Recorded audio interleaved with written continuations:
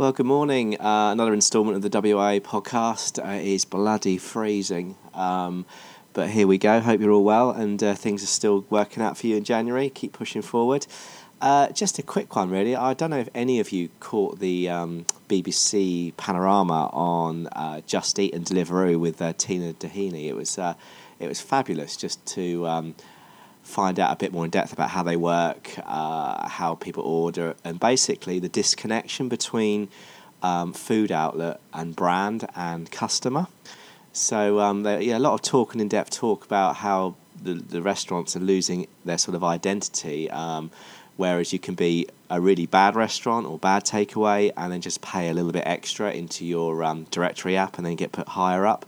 So my main concern was don't become adding on to these booking apps like the Deliveroo or Just Eat of the barbering world. So, again, as I mentioned in the earlier podcast, we're here to make sure that you build your brand, giving you your own application with your own booking, with your own features and offers, loyalty, loads of different things that you can connect with your customers with.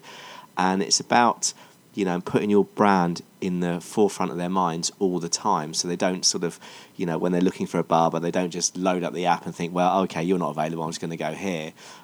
Because, customers are loyal, but there are some, apart from the 80% that will always book with you, the ones that you want to pick up, your new customers. We always want new customers. So that's definitely like the benefit of having your own app, because when you've got your new customer comes in, you can say, we haven't got you on the system, let's put you on there, it's really cool, etc. And then you say, don't forget to download our app. We have these features and this loyalty, and you can sit up to our offers, our push notifications. We can tell you when we got bookings, if we got some free time to get you booked in. So it's just a much nicer way of keeping connected and to make sure you get a really, really good relationship with that customer, which is difficult for them to break. Now, we've had a really flying start to January, so all we can say is thank you, and thank you guys for coming on board.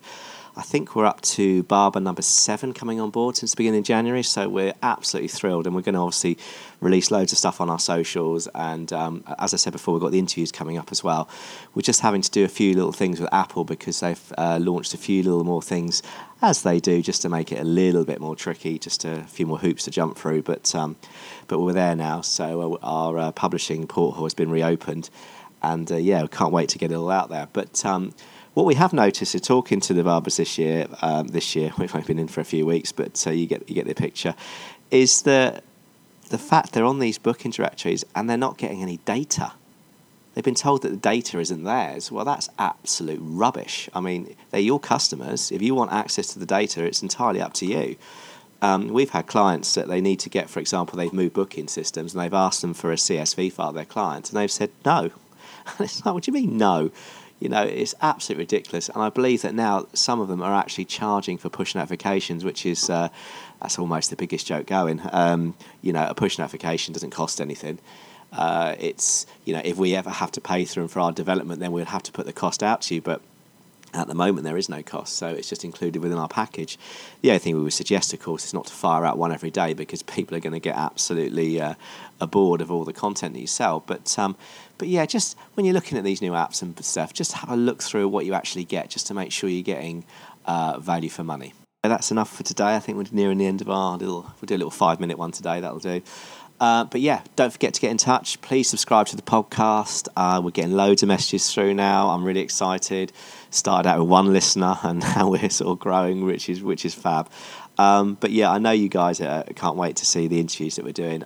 We've got a few little video clips actually. I think one's coming from Garrett Michael Barbers over in Salt Lake. And she did us a fun little video about why she joined Where's It At Barbers and what it's doing for her business. So don't forget to check that out on socials. And have a good day, and we'll be talking to you real soon.